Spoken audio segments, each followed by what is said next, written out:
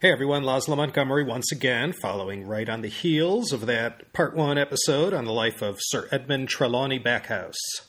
We got as far as the publication of Backhouse and Bland's groundbreaking book, China Under the Empress Dowager. It was a smashing success, and Backhouse was able to bounce back from all his acute financial difficulties. His father also lined up a position for him at John Brown Limited, maker of fine armor-plated ships of war. On the heels of this book on the Empress Dowager, discussion with Bland was already underway for an encore. This book would be published in 1914, and as mentioned in the last episode, the book was entitled Annals and Memoirs of the Court of Peking, and it's here where we will pick up today.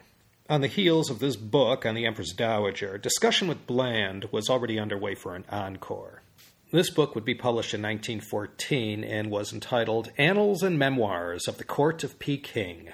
And it's here where we will pick up today. It's now the spring of 1911, and Morrison had been traveling all this time. He was out of Beijing when the book came out. As I mentioned, Dr. Morrison was very possessive of Backhouse. He didn't pay him a salary, but he provided for him in other ways. Backhouse hated how Morrison bullied him all the time like he did, and almost without fail, Backhouse caved to his will.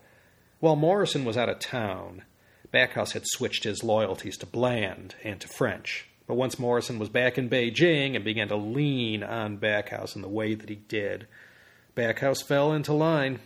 By the end of 1911, Backhouse was back working with Morrison just like in the old days, but they both despised each other, especially from this point forward. By the summer of 1912, Backhouse will begin carefully planning his escape from Morrison's hold on him. And Morrison didn't stop there. He went after Bland, too. He drove the biggest wedge possible between Backhouse and Bland. Morrison's vendetta against Bland knew no bounds. It wasn't enough just to beat him in the contest of who would control Edmund Backhouse. He also had to destroy Bland professionally and personally. And to rain on Bland and Backhouse's parade, Morrison began dissing the book and passing the word around that this diary that the book was based on was a fraud. Morrison was absolutely livid that Backhouse had worked so closely with him all these years and had kept this diary a secret. There had to be a reason. Morrison made it his business to wreck this book, destroy its credibility by attacking the authenticity of this diary. If there was one way to destroy Bland and teach Backhouse a lesson about going behind his back, the fastest route was in using his megaphone to cast doubt on the credibility of this book. Heinemann, the publisher, got word as early as late 1910 that Morrison was going around spreading rumors about the Jingshan diary. Bland was outraged and wrote to Backhouse saying that they were under attack by Morrison, urging him to categorically deny all the points that Morrison had mentioned. Even though it was just a hunch, anything that came from Morrison carried a lot of weight, so Bland felt the credibility of this diary had to be saved. Morrison, well, when confronted, of course, denied everything and said he wasn't going around saying anything about this diary being a forgery, but he was. At the end of 1911, this sheet book was reviewed favorably by W.E. Levison of the scholarly Journal of the Royal Asiatic Society. Levison was quite close to Bland and gave it a nice review. In fact, Levison talked up Bland and hardly even mentioned Backhouse's name or contribution. Backhouse, though he had argued to distance himself from the book, felt insulted. By this time, Backhouse was almost totally back-orbiting Morrison's world exclusively. And with that, the whispers and rumors about the authenticity of the Jingshan diary ceased for the time being. Morrison got his way. But Morrison is going to make a strategic mistake. After the end came for the Manchus on Double 10 Day 1911, Morrison began to see Yuan Shikai as the new power center in China and saw in him a man worthy of Morrison's support and admiration. So George Ernest Morrison began to turn away from his brilliant journalism career and instead became part of Yuan Shikai's gang, supporting him in every way he could. But in July 1913, after Yuan Shikai showed his true colors and quashed the New China movement had turned on the KMT. Morrison realized he goofed. Bland had always said Yuan Shikai was a snake and totally unworthy to rule.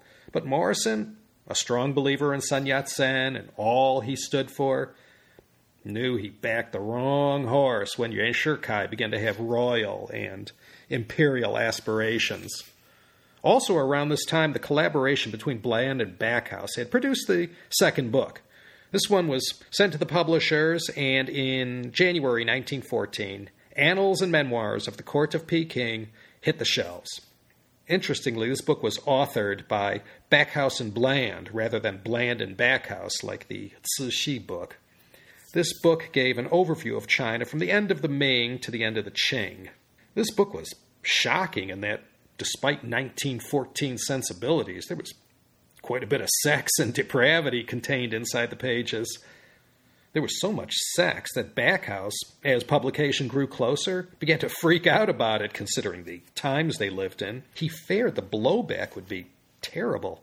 And for this, like last time, Backhouse began to make a whole bunch of noise about taking his name off the book.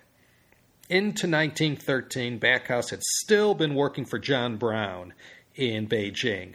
Out of nowhere, in the spring of that year, Backhouse, after trying in vain to arrange a purchase, donated a huge cache of books, documents, and manuscripts to Oxford's Bodleian Library. How he got his hands on all 4.5 tons of treasures packed in 29 crates, who knows? Backhouse had his ways, and of course was most expert in all aspects of what items were of particular value. China, right after the fall of the Qing dynasty, was in complete chaos, and there was, for many years, a free-for-all to suck up any and all antique treasures from China's magnificent past. A lot of the Chinese art and manuscripts found in museums and private collections around the world were snatched up around this time. Some of the items Backhouse sent to the Bodleian went as far back as the Northern Song, during the time of Huizong. There were even 6 volumes of the massive Yongle Encyclopedia, the Yongle Dadian.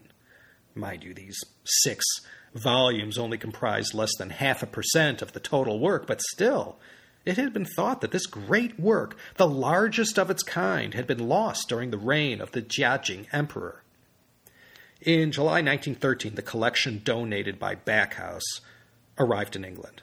When scholars there opened up the crates and began to examine the contents, the shock and awe within the small world of academic sinologists was off the charts. Each item was more incredible than the next. Edmund Backhouse, with one single donation, had made Oxford's Bodleian the greatest repository of antique Chinese rare books and manuscripts in all of Europe. These donations he made between 1913 and 1922 made Backhouse a hero. Shortly after his donation, he went back to London for a while, basked in a little glory, visited his sick father, but got no increase in the allowance his father remitted regularly. Then, for no reason, Backhouse turned heels and went back to China. In December 1913, the Times wrote a story about Backhouse and what a brilliant guy he was and all about his amazing donation to the Bodleian Library. The writer of the article was Lionel Giles, son of Herbert Giles, who gave us the Wade-Giles system of romanization. Both father and son made great contributions to the field of sinology. So Backhouse got all kinds of shine on him between the 2 books authored with Bland and the fabulous donation to Oxford. Backhouse gained a whole lot of respectability. He was loving it and began to fashion himself as a venerable China scholar.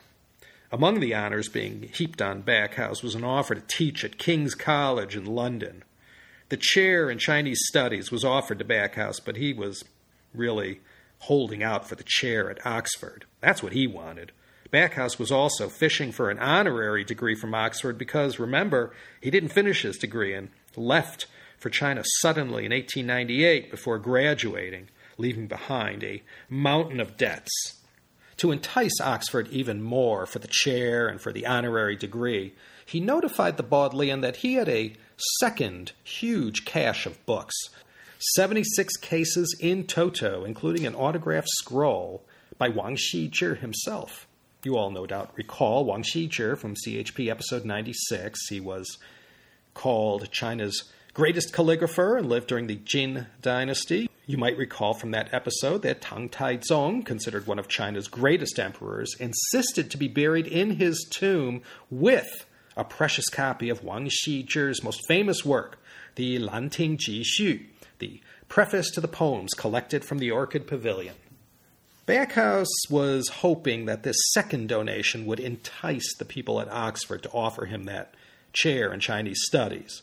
But when it was finally vacated in March of 1915, rather than offer it to Backhouse, they held out and kept it empty. The Great War was raging in Europe, and matters related to filling the vacant chair of Chinese studies at Oxford were not considered a high priority. No one was paying attention to this for the time being. Edmund Backhouse, to those who knew him, was always considered a little strange. First of all, he was already a well-known recluse. He never lived amongst the foreigners in the Beijing Foreign Legation ghetto. He always lived apart, except during the Boxer Rebellion, where he was forced to flee to the safety of the legation quarter. It was funny. He sort of stayed apart from the Westerners, but when anyone would run into him, like turning on a switch, Backhouse turned from being a reclusive loner to the most charming, polite, courteous, helpful person anyone ever met. In 1915, Backhouse, in his letters to Bland, complained constantly of his declining health and dire poverty. No one ever saw him, and he would just disappear for the longest time. But now, those who knew Backhouse believed he was someone with some serious mental problems. His behavior was very erratic, and he was obviously not someone who acted like normal people do. Bland began to notice this with some alarm. Despite all these rumors about Backhouse's strange behavior, someone who didn't know Backhouse all that well gave his name to Sir John Jordan, the British minister in Beijing. You see, with World War I going on, within a year, suddenly there was a shortage of bombs, weapons, and ammunition. I know with all the chaos going on in China, it's hard to believe this, but China was an arms supplier back then. One reason was that warehouses in China were filled to the brim with all this Russian and European hardware. It was a seller's market, and the Brits were looking to China to supply a lot of what was needed on the continent to fight the Germans. The only problem was that it was technically not legal for China to sell these arms. But Jordan didn't let this get in his way. If they couldn't do it overtly, they'd do it secretly. And their secret agent to procure these arms from the Chinese and ship them quietly to England was none other than Edmund Backhouse. By funneling the purchases through an agent rather than buying them directly, allowed the British to have at least a fig leaf of deniability if they got caught. John Brown Limited still had Backhouse in their employ, and their management were informed by the Foreign Office that they were using Backhouse for some clandestine arms purchases and that this was all hush-hush and no one should say a thing. On June 25, 1915, Backhouse's career as a secret agent for the British legation in Beijing began. This was quite exciting to a guy like Backhouse. His mission impossible was a modest one. Procure 200,000 rifles. Jordan told Backhouse he was totally on his own. The British government couldn't have any fingerprints at all on whatever deal he could bring to the table. He had to do it all on his own. They would arrange the financing, of course, but it was up to Backhouse to find these arms and get them shipped to wherever directed. Jordan felt immediate gratification when Backhouse quickly reported that he had found 150,000 rifles split up among 5 locations in China. And even better, he said he found 100 Skoda Maxim machine guns. Jordan was practically dancing a jig. But that didn't last too long. Reality set in soon enough. You see, everyone, not just the British, were short on arms. Yeah, the Japanese, too, chasing the same supply Backhouse said he had procured. Because of the way everything was set up with Jordan, Backhouse controlled the narrative completely. Whatever he said, no one could corroborate it. They figured he had a good class background. This Respectable job with a well-known armaments firm, had all this acclaim as a scholar. Both of his books by now had been published. What was there to doubt? All the way into 1915, Backhouse kept reporting his progress, which was agonizingly slow. It was one setback after another, and all the while, each disappointment was followed by a new claim from Backhouse that he had a lead on even more arms available for procurement. The financial negotiations were excruciating, and the British had to completely trust Backhouse on this. In Chinese, there's an old saying that goes, 纸包不住火. It means you can't wrap a fire with paper. The great Benjamin Franklin put it less obliquely when he said in Poor Richard's Almanac in 1735, quote, 3 may keep a secret if 2 of them are dead. Once this huge cache of weapons Backhouse had arranged were supposedly laden on board a flotilla of vessels, of course, word leaked out and the Russians went straight to the British and said, hey, what's up with those weapons we heard about? Well, the British had no choice, being caught red-handed, but to come clean. Suddenly, this arms deal, engineered by Backhouse with all the seemingly unnecessary complications, secrecy, broken promises, setback after setback, began to get a very sulfurous odor. And then, after all the disappointments and glitches, the vessels supposedly mistakenly entered Canton instead of the port of Hong Kong, and this entire secret transaction and all the cargo came under the control of the Chinese authorities down there. At this point, Sir John Jordan was ready to kill Backhouse, but for now he pushed him aside and plunged into the abyss to appeal to Yuan Shikai directly for a remedy. Liang Shiyi handled this on behalf of Yuan Shikai. Liang was Yuan's finance minister and one of his closest allies. Jordan explained everything from start to finish about what he had hoped to do. In the end, Liang Shiyi basically said, Backhouse who? At this point in October 1915, Jordan and a few associates went and tracked Backhouse down to his dwelling and practically frog-marched him to Liang Shiyi's office, and with everyone in the same room, the truth was revealed. Jordan had been totally duped. Backhouse had made this whole thing up, and he never, at one time, was ever fully in control of his deal. Was Edmund Backhouse a dupe, played by a bunch of opportunistic Chinese merchants who smelled money? Was he just inexperienced and out of his league on a mission like this? Or was he just living in a fantasy world, making all this stuff up behind a wall of secrecy and wasting everyone's time, money, and reputation? And Sir John Jordan, after carefully reviewing the series of events that led to what became known as the Backhouse affair, came to the solid conclusion that, from start to finish, this was all a work of fiction, concocted inside Backhouse's head, and he had swallowed the story, hook, line, and sinker. All this waste of time, all these meetings and requests made to London, all a sham. Hugh Trevor Roper said of the Backhouse affair, quote, the unnamed Chinese authorities, the provincial governors, the rifles and machine guns, so exactly described and dated, the flotilla of ships and the whole dramatic history of their journey from Hankou to Canton, which had kept cipher clerks busy in Peking and London, caused legation officials to be sent to Shanghai and Hong Kong, and commanding generals to be initiated into profound secrets, which had sent the British minister plenipotentiary to wait on the president of China, ruffled the diplomatic waters in Tokyo and Petrograd, fetched £2 million from London to Peking, and nearly brought a Japanese battlecruiser into the South China Sea, which had agitated pens in the Foreign Office and the War Office, exercised the Army Council and Lord Kitchener himself, drawn in the personal intervention of the Foreign Minister and the Colonial Secretary, been reported to the Cabinet, the Prime Minister, and the King.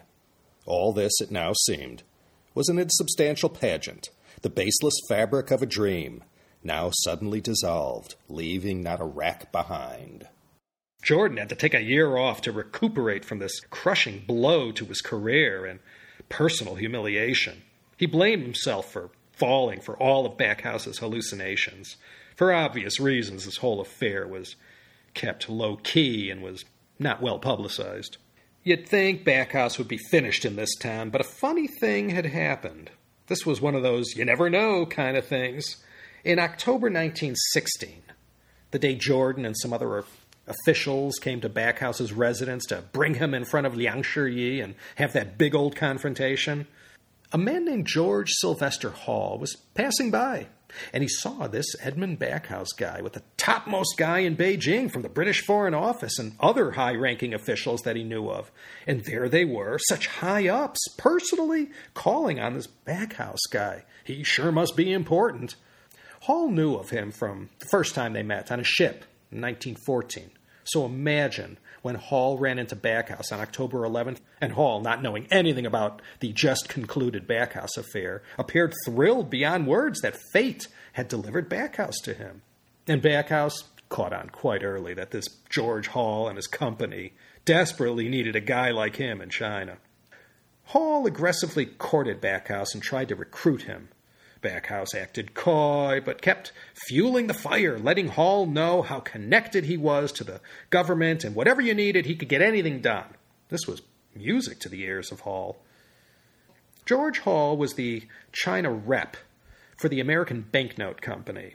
You've probably all handled their wares at one time or another. They are a New York-based company founded in the 18th century, and they make printed money, stock certificates, stamps, and all kinds of engraved and printed items. They're still around today.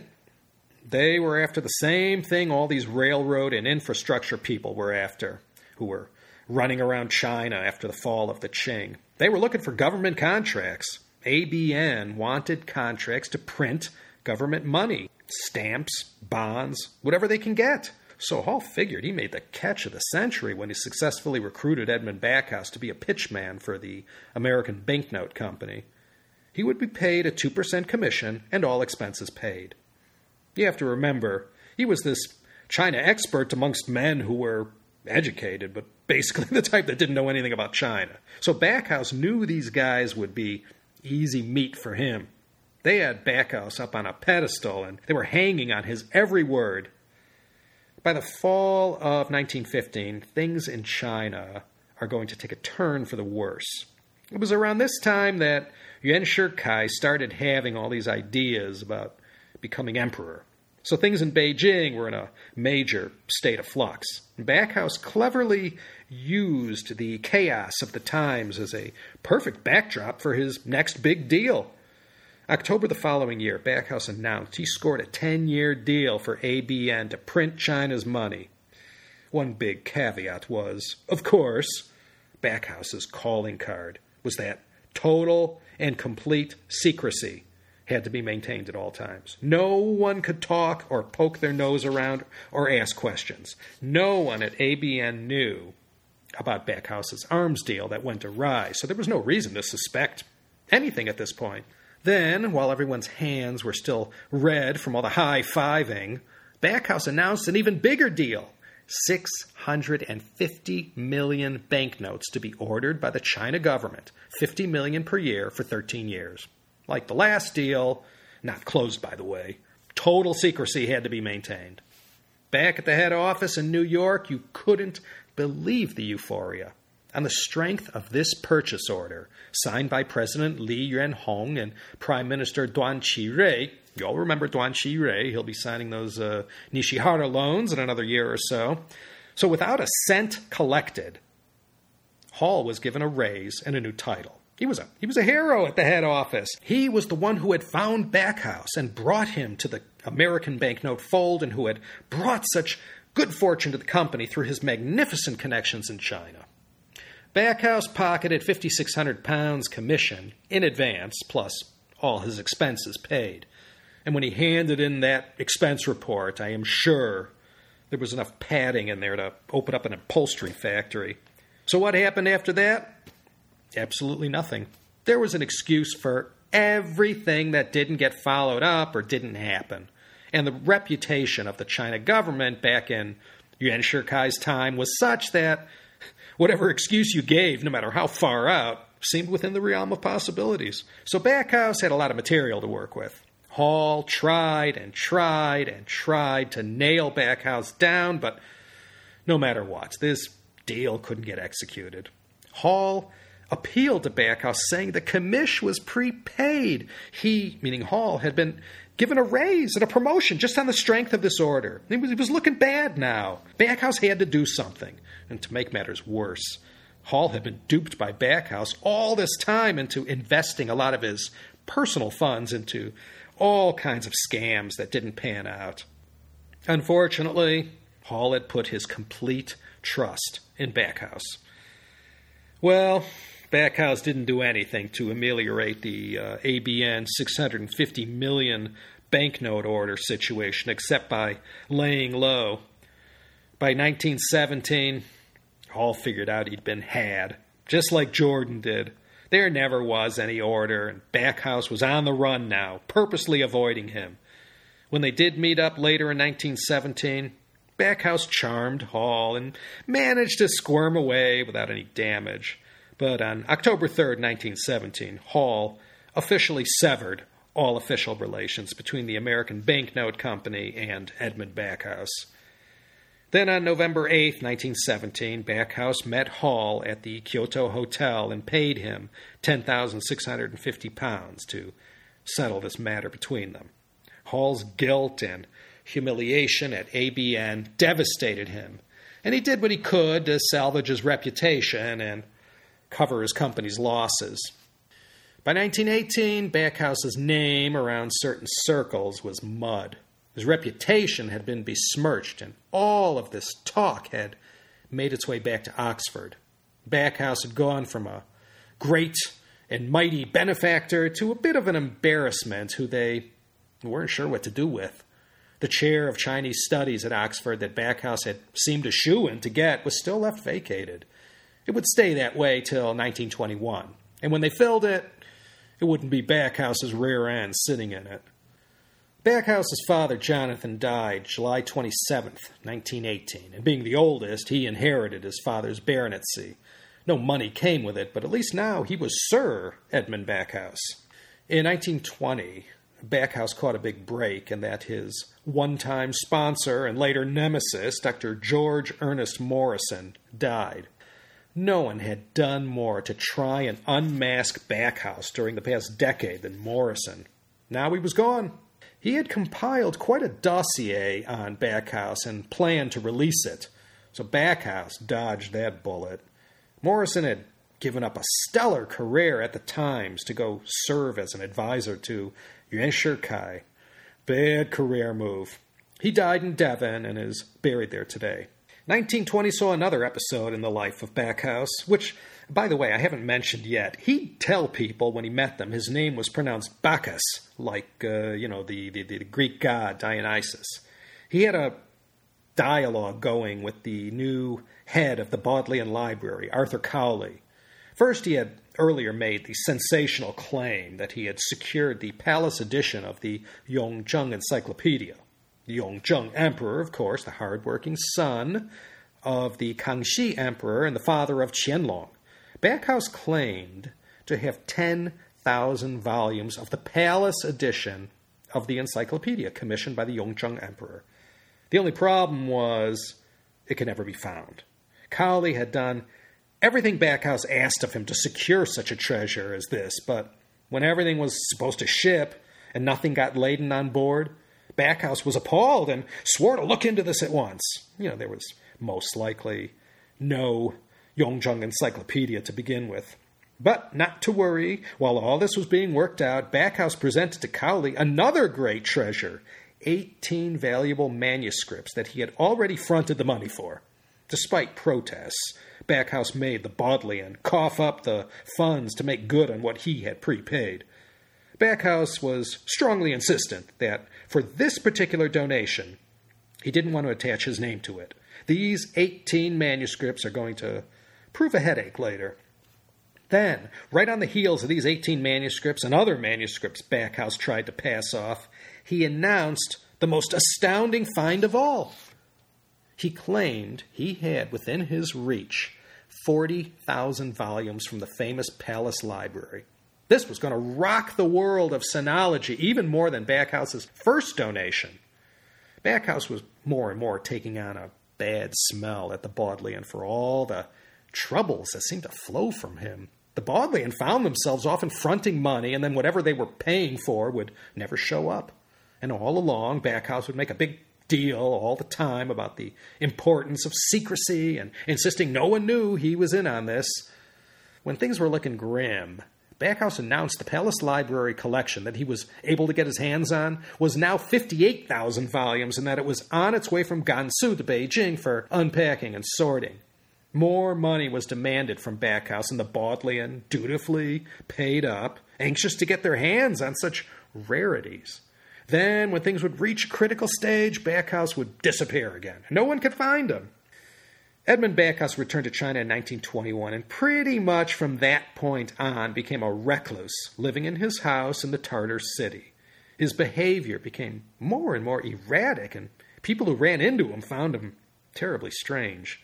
He had given up these dreams of riches through entrepreneurship and other means. Instead of chasing this lifestyle, he planned to lay low and live the traditional life of a Confucian scholar.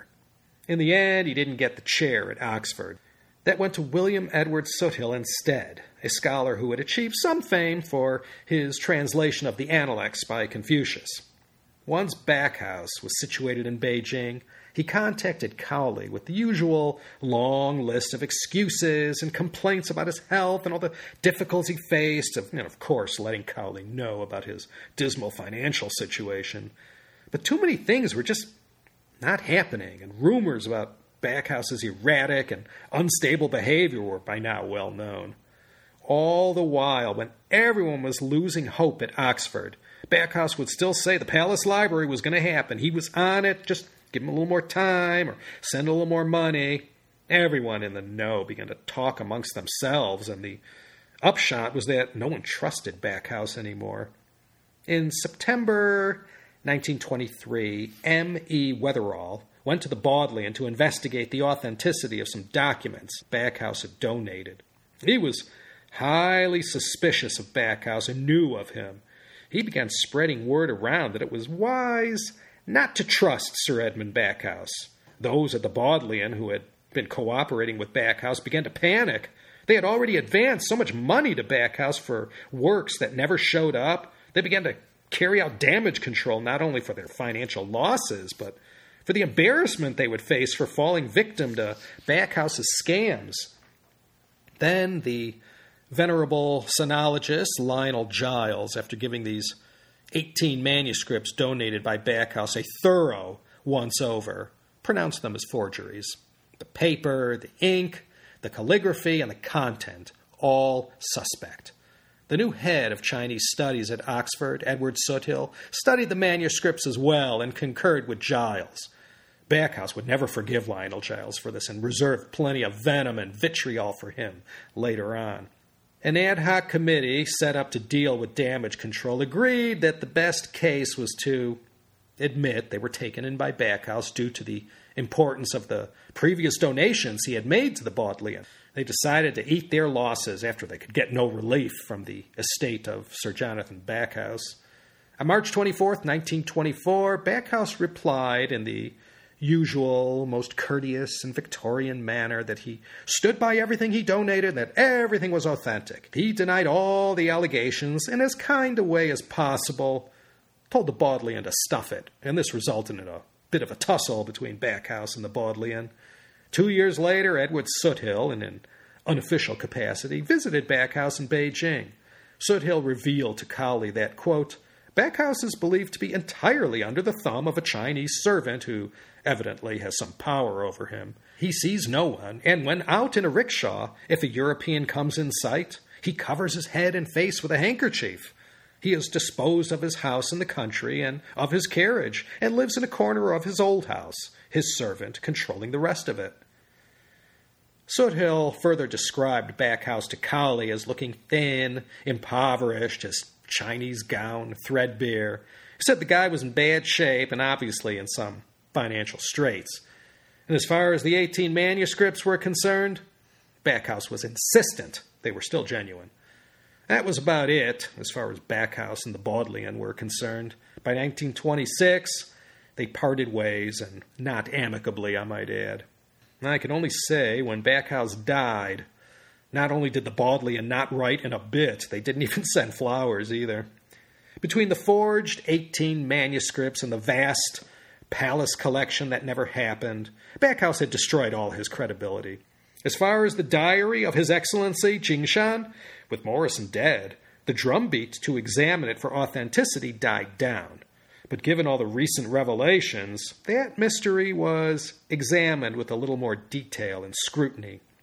Lionel Giles had arranged for the noted Dutch sinologist J.J.L. Duivendak to study the diary and render an opinion. Duivendak was very respected in his day, so everyone was most anxious for his opinion. No one could have been more interested than J.O.P. Bland. Bland had lived under a cloud of suspicion ever since Morrison began attacking Jingshan's diary in late 1910. Imagine Bland's utter relief when not only Duivendak pronounced the diary authentic, Sir Reginald Johnston as well concurred on Duivendak's finding. Johnston, of course, the tutor to Puyi, portrayed so well by the late, great Peter O'Toole in The Last Emperor. Bland felt vindicated and relieved. At last, this cloud of suspicion was lifted. Backhouse was oblivious to all this, holed up in his Tartar City dwelling, living under his servant who, it appears, abused him and controlled his movements. I thought I'd be able to finish Sir Edmund off in this episode, but it looks like this is going to go to 3 parts. I hope you don't mind. We'll pick up next time and look at the amazing conclusion of the life of Backhouse. He's going to finish off with a bang and write himself into the history books, or at least into popular culture. So I do hope you won't give up after 2 episodes and will consider coming back for part 3. This is once again Laszlo Montgomery signing off from lovely Claremont, California, thanking you sincerely, profusely, and humbly for listening, and I hope you'll join me next time for another exciting episode of the China History Podcast.